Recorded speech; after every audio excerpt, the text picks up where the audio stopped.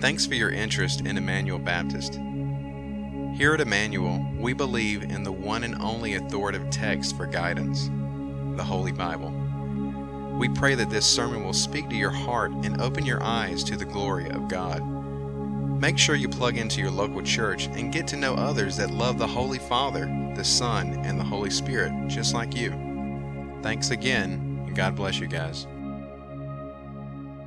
I think sometimes we might get carried away with applying the term great to something or someone. We ascribe greatness to an athlete or to a movie star or to possessions or to food. Now, he's a great ball player. She's a great actress. That's a great car. That was a great meal. The reality is that all those things come and go. In a few years, who'll remember those? Were they really all that great? Let's think about people during Jesus' time. During the first century, when Jesus was alive, who remembers the greatest athlete in Rome? Or the greatest or the biggest sex symbol in Galatia? Who remembers the mayor of Thessalonica? Or the richest man in Jerusalem? Who was a teenage heartthrob in Nazareth? Who knows? Who cares? History validates the question of the greatness of Jesus. He alone is without peer. Every time I go to my desk in the mornings, especially, and open my day timer, or you turn on the computer, or you peel off one of those page per day calendars, every time you do that, it flashes the date, and though I might not realize it or not, or you realize it or not, it's a testimony to the greatness of Jesus Christ, an acknowledgement of his birth. Everything in history we call BC or AD. It's amazing that everything that happens on this planet falls in those two categories. It's either before Christ, BC, or the year of our Lord, Anno Domini, AD. He separates history, BC or AD. So when it comes down to it, the most important question you'll ever need to answer is this. There are other important questions too. This is the most important question. Who is Jesus? So many people think they know. But what is their answer based upon? Too often it's based upon fuzzy ideas they get from TV talk shows or Sunday school memories or their own opinions. The best way to get started is to read the parts of the Bible written to give us that answer. This passage is one of those passages. We owe it to ourselves to read and understand. See, I think the Gospel of John provides some of the clearest explanations of who he was, who he claimed to be, and what he asked of his followers, you and me. I mentioned last week, as I started this series in John, about an art gallery, as we mentioned last week. I mentioned last week about going to see the artwork of Norman Rockwell there in Western Mass. But so we're pretending like we're looking in the art gallery of the Apostle John in this gospel here. And we're at this first portrait here of Jesus, this first one, walk in, this prologue of John 1 to 18. And I think this first portrait of Jesus sets the stage for the rest of John's gospel. He's really painting a picture, who is this Jesus? I think John is saying at least three things here. The first thing he's saying, Jesus is the eternal, life-giving creator. Look at verses 1 through 5 again with me. John writes, "In the beginning was the Word, and the Word was with God, and the Word was God. He was in the beginning with God. All things were made through him, and without him was not anything made that was made. In him was life, and the life was the light of men. The light shines in the darkness, and the darkness has not overcome it." So verses 1 and 2, John immediately says Jesus is God. That's pretty bold, pretty straightforward. He is the eternal, pre-existent deity. He is God. Now, it doesn't say in those verses, Jesus, we'll get that connection in verse 14 and later on, but we know that what it means. John is saying that Jesus existed is God. We saw that some weeks ago in Philippians chapter 2. And even as I read the first verse, in the beginning was the Word, what comes to your mind immediately? Genesis 1:1. I think everybody that knows anything in the world knows Genesis 1:1. Even all the heathens, all the Buddhists and all the Hindus, they all know in the beginning God created the heavens and the earth. I think that's the most famous probably phrase in all of history. Everybody knows that. And so when John writes this, we go immediately back to Genesis 1:1, the origin of all things. I was 4 years out of college before I went to seminary. And I was excited to go to seminary for a number of reasons. One, I was excited to go and study Greek, to read the Bible in its original language. I was looking forward to that. And it was my third semester before I could get into the Greek class. Technically, it's called elementary Greek. You have elementary Greek and New Testament Greek. Elementary Greek had a nickname. It's called baby Greek. And I found out pretty soon what baby Greek means. It means you stay up all night and cry like a baby. That's when you're studying it.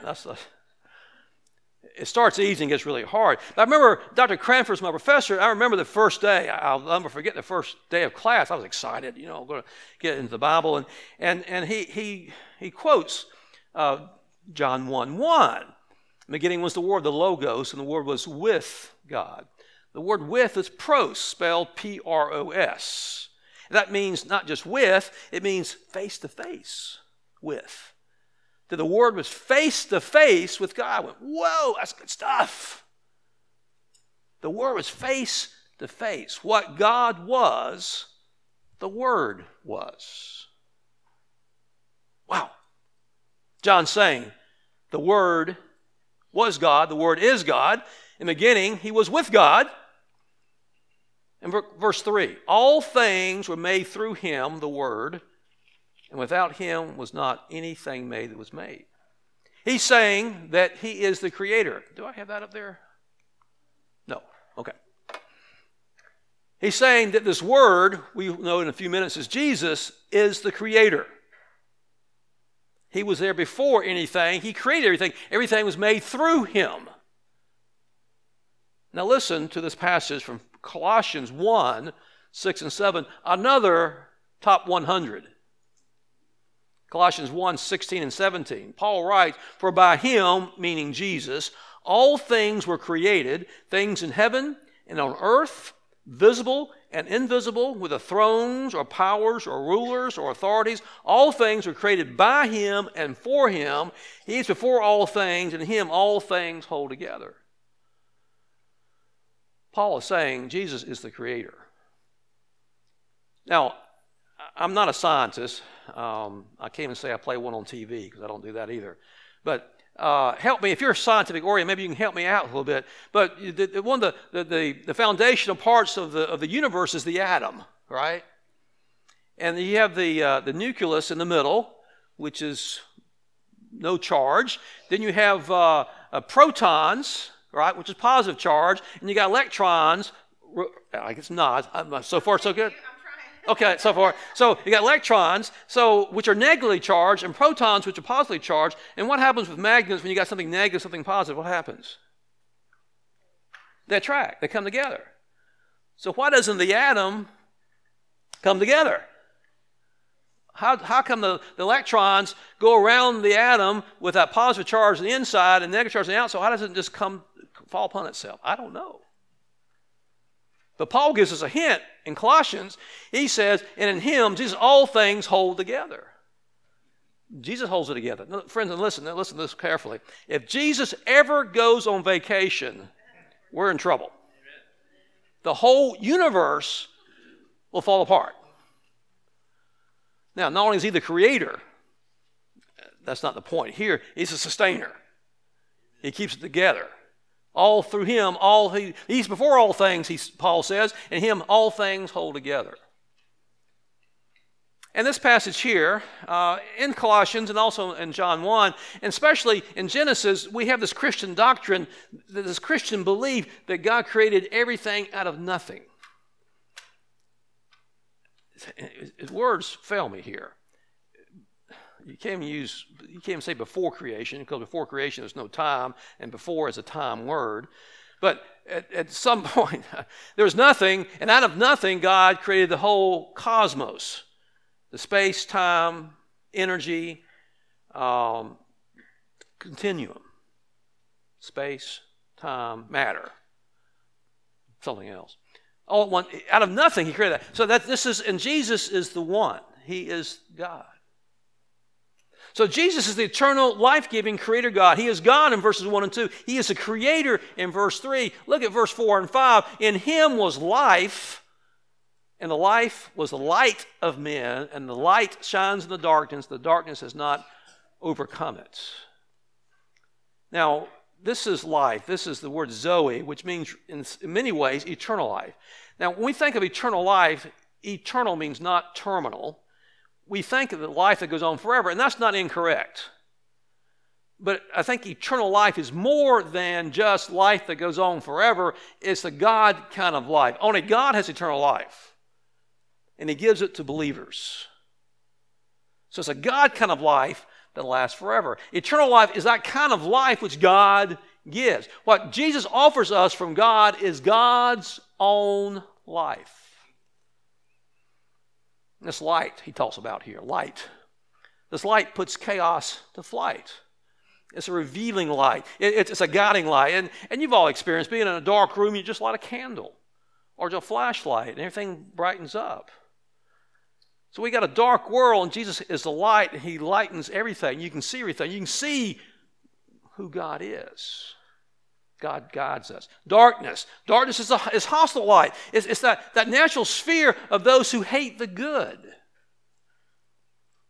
Ignorance, perhaps, and especially willful ignorance of Jesus Christ. We were at a class that I lead at Grace Fellowship, apologetics class, and we had some prayer concerns, and one was a gentleman in our church whose father is not doing well. In fact, he's dying, and they said, pray for him. His name was it Bob Karen? Was his name Bob?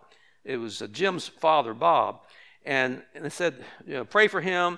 He has had the gospel shared so many times with him, over and over and over again. He knows the gospel intellectually. But as far as you know, he's never made a profession of faith. He's never accepted the gospel. That's really willful ignorance of Jesus Christ. That's what the darkness is. This man is in darkness. And the darkness has not overcome it. Different ways you could translate that word, overcome it, comprehend it, understand it. The darkness will never understand the light. The darkness will never overcome the light. It will never comprehend the light. You see, what John is saying in these first 5 verses, that Jesus is the Word, the pre-existent God, the creator of everything. He is life. If you don't have life, if you don't have Jesus, you don't have any kind of life. John continues. Let's go down to verse 14. Jesus is God come in the flesh. Look at verse 14. And the Word became flesh and dwelt among us, and we have seen his glory. Glory is the only Son from the Father, full of grace and truth. This is a powerful verse. He became flesh and dwelt among us.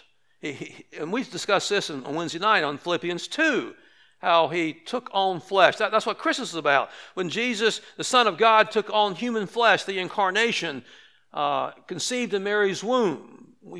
We celebrate his birth at Christmas time. He dwelt. He took up residence. The word literally means he tabernacled. He pitched his tent. I like the way Eugene Peterson paraphrases his verse in the Message. He says, he moved into the neighborhood. I like that. He came and lived among us. And we think about the tabernacle in the Old Testament, the tabernacle was right in the middle of all of Israel, all 12 tribes around that, because God wanted to live in the midst of his people. He tabernacled, he pitched his tent in our midst. He moved into the neighborhood. Then he says, we have seen his glory. Now again, the tabernacle, when they finished building the tabernacle in the book of Exodus, and they had everything built, and they were consecrating it so God could move in, Shekinah glory was all over it, the glory of the Father. It was the Shekinah glory. Then he talks about grace, and grace is undeserved favor or charm. This is what Jesus did. Full of grace and truth. And then verse 16, from his fullness we have all received grace upon grace. One wonder after another, grace upon grace, just abundantly so, abundantly so. By the way, the Amplified Bible translates this verse. It says, for out of his fullness, abundance, we all received. All had a share, and we were all supplied with one grace after another, and spiritual blessing upon spiritual blessing, even favor upon favor, and gift heaped upon gift. I like that. Then he contrasts this with Moses, verse 17. For the law was given through Moses, grace and truth came through Jesus Christ. Now, we think of Moses, we think of the great lawgiver bringing down the tablets with the Ten Commandments on, and the great lawgiver. But you can really separate the law from Moses. I guess anybody could have brought the law tablets down. We give credit to Moses, but we could separate. But with Jesus, he has grace and truth. He came and brought grace and truth. You cannot separate grace and truth from Jesus. It goes together. Now, some think that God is all truth. Okay.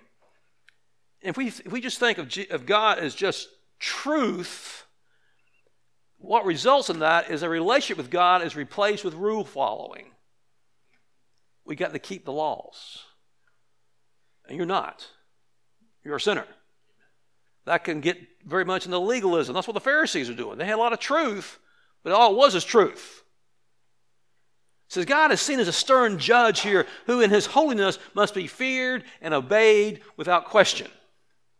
Kind of sounds like the Muslim Allah, doesn't it? This is an overemphasis on my part in earning my salvation and an underemphasis on what God's doing.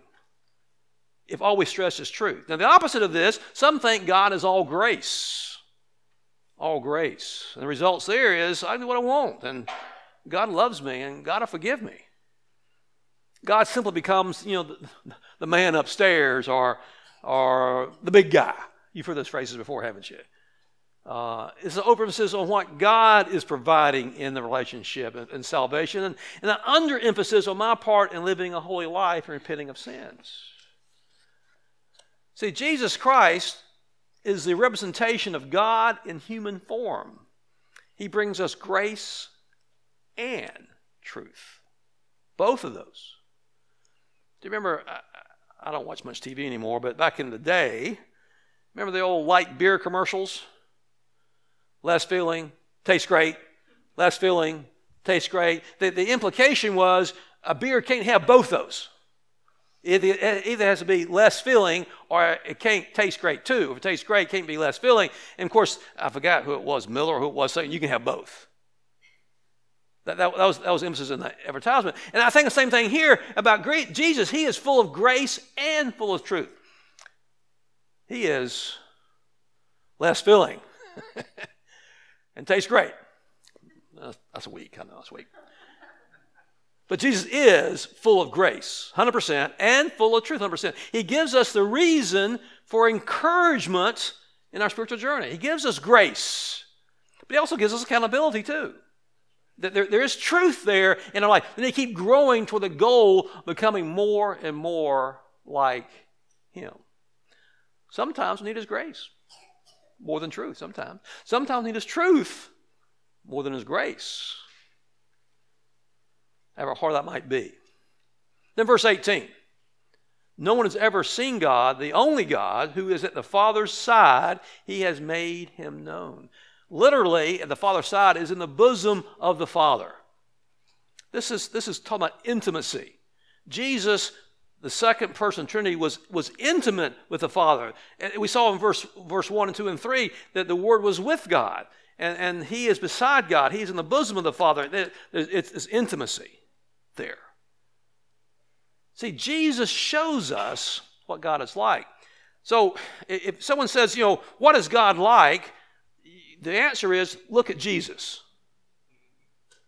I think we get that mixed up sometimes, but we need to look at Jesus, what God's like. That there was a little girl, I guess it was in Sunday school, and I guess they're talking about this theological terms. They didn't use those kind of terms, but who is Jesus? And she said, Jesus is God with skin on his face. Because you can't see God, can you? The Father is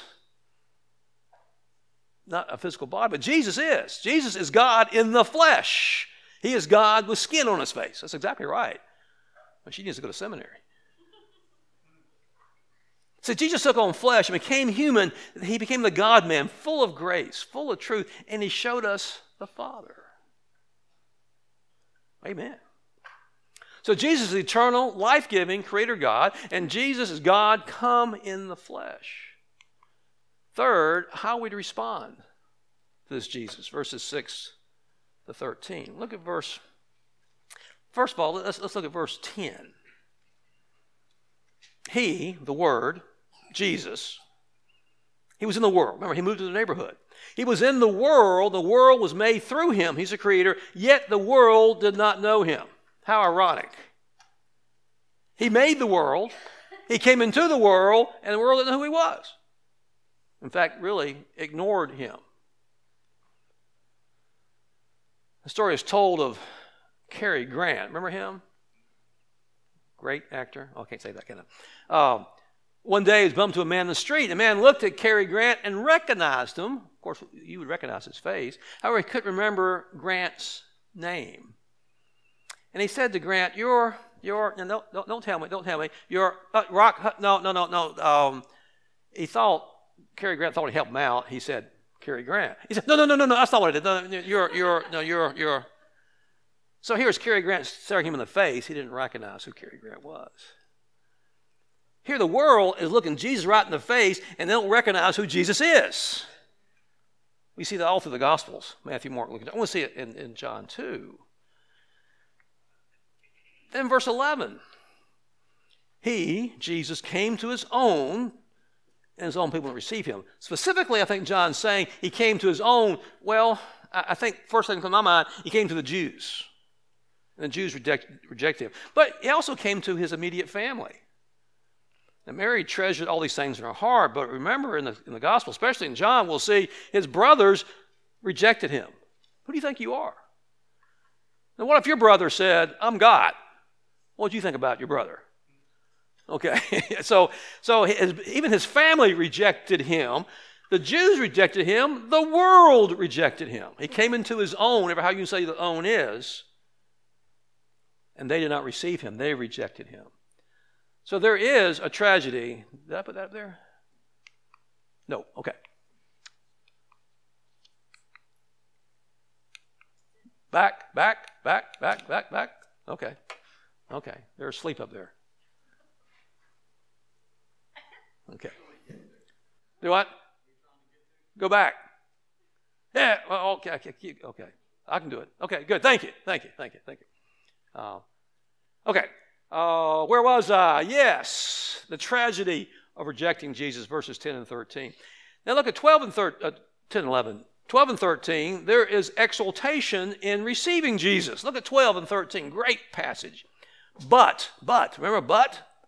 But to all who did receive him, who believed in his name, he gave the right to become children of God, who were born not of blood or the will of the flesh or the will of man, but of God. Even though the world, his family rejected him, the Jews rejected him, the world rejected him, some did receive him. Some did believe in him. Some did recognize who Jesus is and committed their lives to him. Now his brothers did, at least some of them did. James and Jude did. They wrote books of the Bible, his half-brothers. Others did too. Some Jews, like Paul, Peter, others did receive him, and they committed their lives to him. But notice in verse 13, we receive Jesus not by our own efforts, not by our own works. We receive Jesus by God. God opens our eyes up and gives us the faith to trust in him. Then verse 6 and 8, we haven't skipped over that. There is the privilege of bearing witness concerning Jesus. There's almost a parenthesis here in verses 6 through 8. 6, there was a man sent from God, his name was John the Baptist. He came as a witness to bear witness about the light, the Word, Jesus, that all might believe through him. He was not the light, John the Baptist, but came to bear witness about the light. I'm going to say more about John next week. But here, we're getting a hint of John the Baptist's role. He came on the scene, as you know, to prepare the people. They got people excited about the coming of the Messiah, and he pointed his finger. We'll see next week in John 1:19 and following. This is the Lamb that takes away the sin of the world. He points his finger to Jesus and says, this is the one you're to follow. I'm preaching to you and getting your attention, but don't follow me. I want you to follow him. That's our role. That's our role. We're John the Baptist. We're to point to Jesus so others may believe. In different ways, each of us point in different ways. We're all to point in our way to Jesus. So think about what Jesus has done for us. See, the Word, the eternal Word, there before the foundations of the world, before the universe was created, before Genesis 1:1, became flesh. Christmas time. The King of Heaven put aside his heavenly robes and his divine prerogatives. We'll see that in Philippians 2. He came to us as one of us, as a human.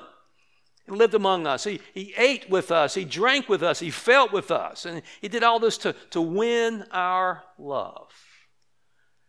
Now, friends, think about this with me. Now, he could have come and forced himself upon us. He could have overwhelmed us. But he chose to romance us. And he stands even here today with a smile of love and his arms extended to you and to me and to the world. He is the God who became real so we could experience his transforming love. Jesus is not just a truth to believe in. He's a person to experience. So where are you today? If I would ask you this question, I guess I am asking this question, who is Jesus? What would you say? Perhaps you say, he's the eternal, life-giving creator God. Great. Perhaps you say, he's God come in the flesh. Great. But can you say, he is my Lord and Savior? Let's pray.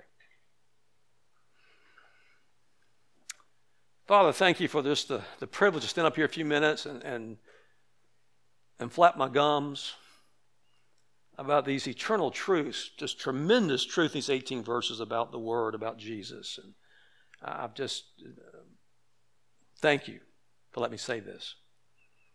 We think the truths that are here, all deep truths here, Father, of who Jesus is. But not just intellectually, not just in doctrine, not just in factual things, as good as they are. Thank you that we can experience you through Jesus personally. Have a personal relationship. Have our sins forgiven and be invited into your forever family and giving us your Holy Spirit. Reserve a place in heaven for us for all eternity with us and with the body of Christ. Grace upon grace.